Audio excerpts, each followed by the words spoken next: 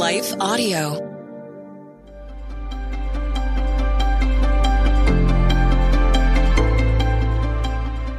Welcome to the Crosswalk Devotional. We're glad to have you listening with us. Today's topic is being found. We'll return with a devotional after a brief message from one of our sponsors.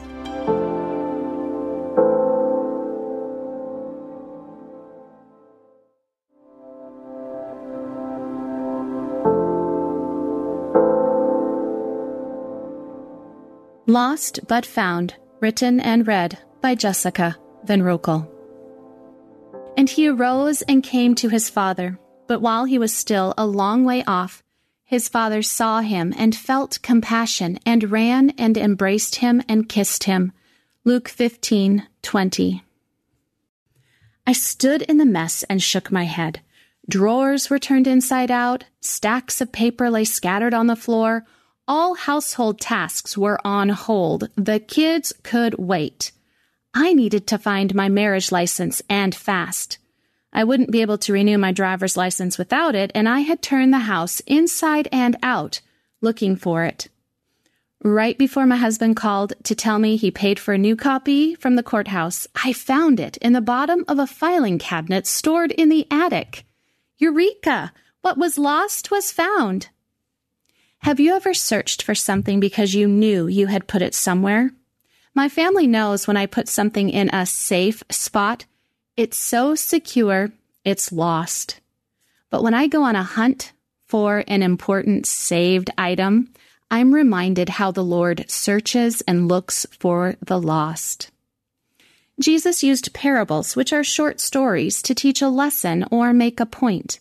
In Luke 15, he used 3 stories to present the purpose of his earthly ministry, which was to show God's desire to save people spiritually so they can have a relationship with him. In the parable of the prodigal son, we discover the consequences of going our own way and the Father's heart for the lost son. The parable opens with a son asking for his inheritance and then leaving on a journey to a far country. The prodigal son wasted his money on people and things that brought little satisfaction. It was like throwing money to the wind and hoping for a return on investment. Eventually, he found himself jealous of pigs because they had more than he did. Too often, we go our own way because we believe our way brings satisfaction. We chase after pleasures to be free from authority and restraint. Instead, we find ourselves in a pit of despair and destruction created through reckless living. Our way leads to greater dissatisfaction. The prodigal son in this parable is a picture of us when we rebel against God's standards and love. His love brings freedom, not to do as we please, but to do as he wills. A life pursuing self-motivated pleasure looks like freedom, but it's bondage in disguise. When we come to the end of ourselves like our friend in this parable, we can experience disillusionment, grief, and regret. What we longed for does not fulfill us. We can grieve over time and energy lost.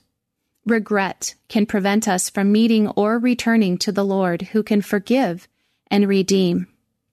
Like the prodigal son who decided his father might accept him back as a hired servant, we can approach God in the same way. Our regrets tell us we'll never be accepted as sons or daughters, so all we can hope for is a partial forgiveness. But Jesus goes on to show the Father's heart in the remaining verses.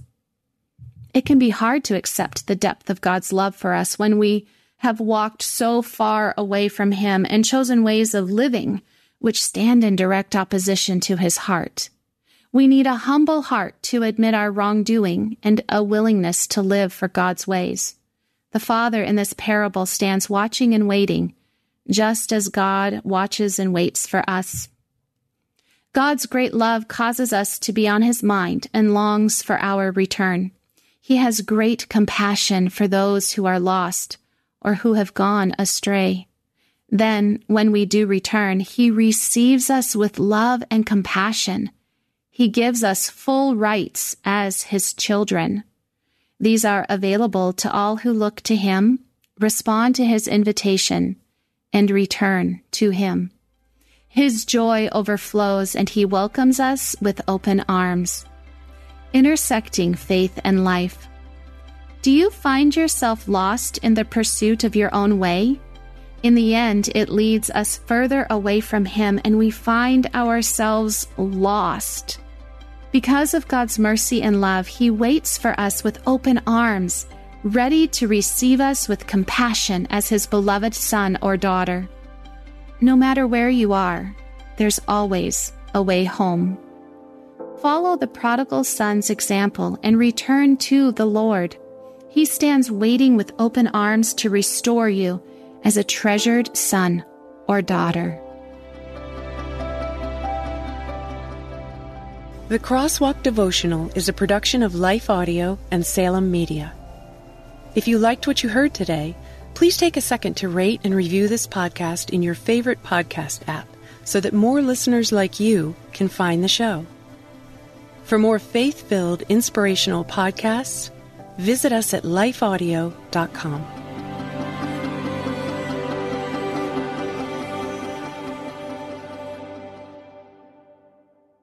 In a world where relationships are easily broken and often discarded, the Rebuilding Us Marriage podcast is your lighthouse, guiding the way to hope, restoration, and transformation in Christ.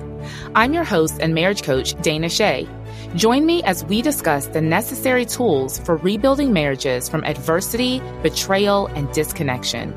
It's time to reignite love as we rebuild marriages from the ground up. Listen to the Rebuilding Us Marriage podcast on lifeaudio.com or wherever you get your podcasts.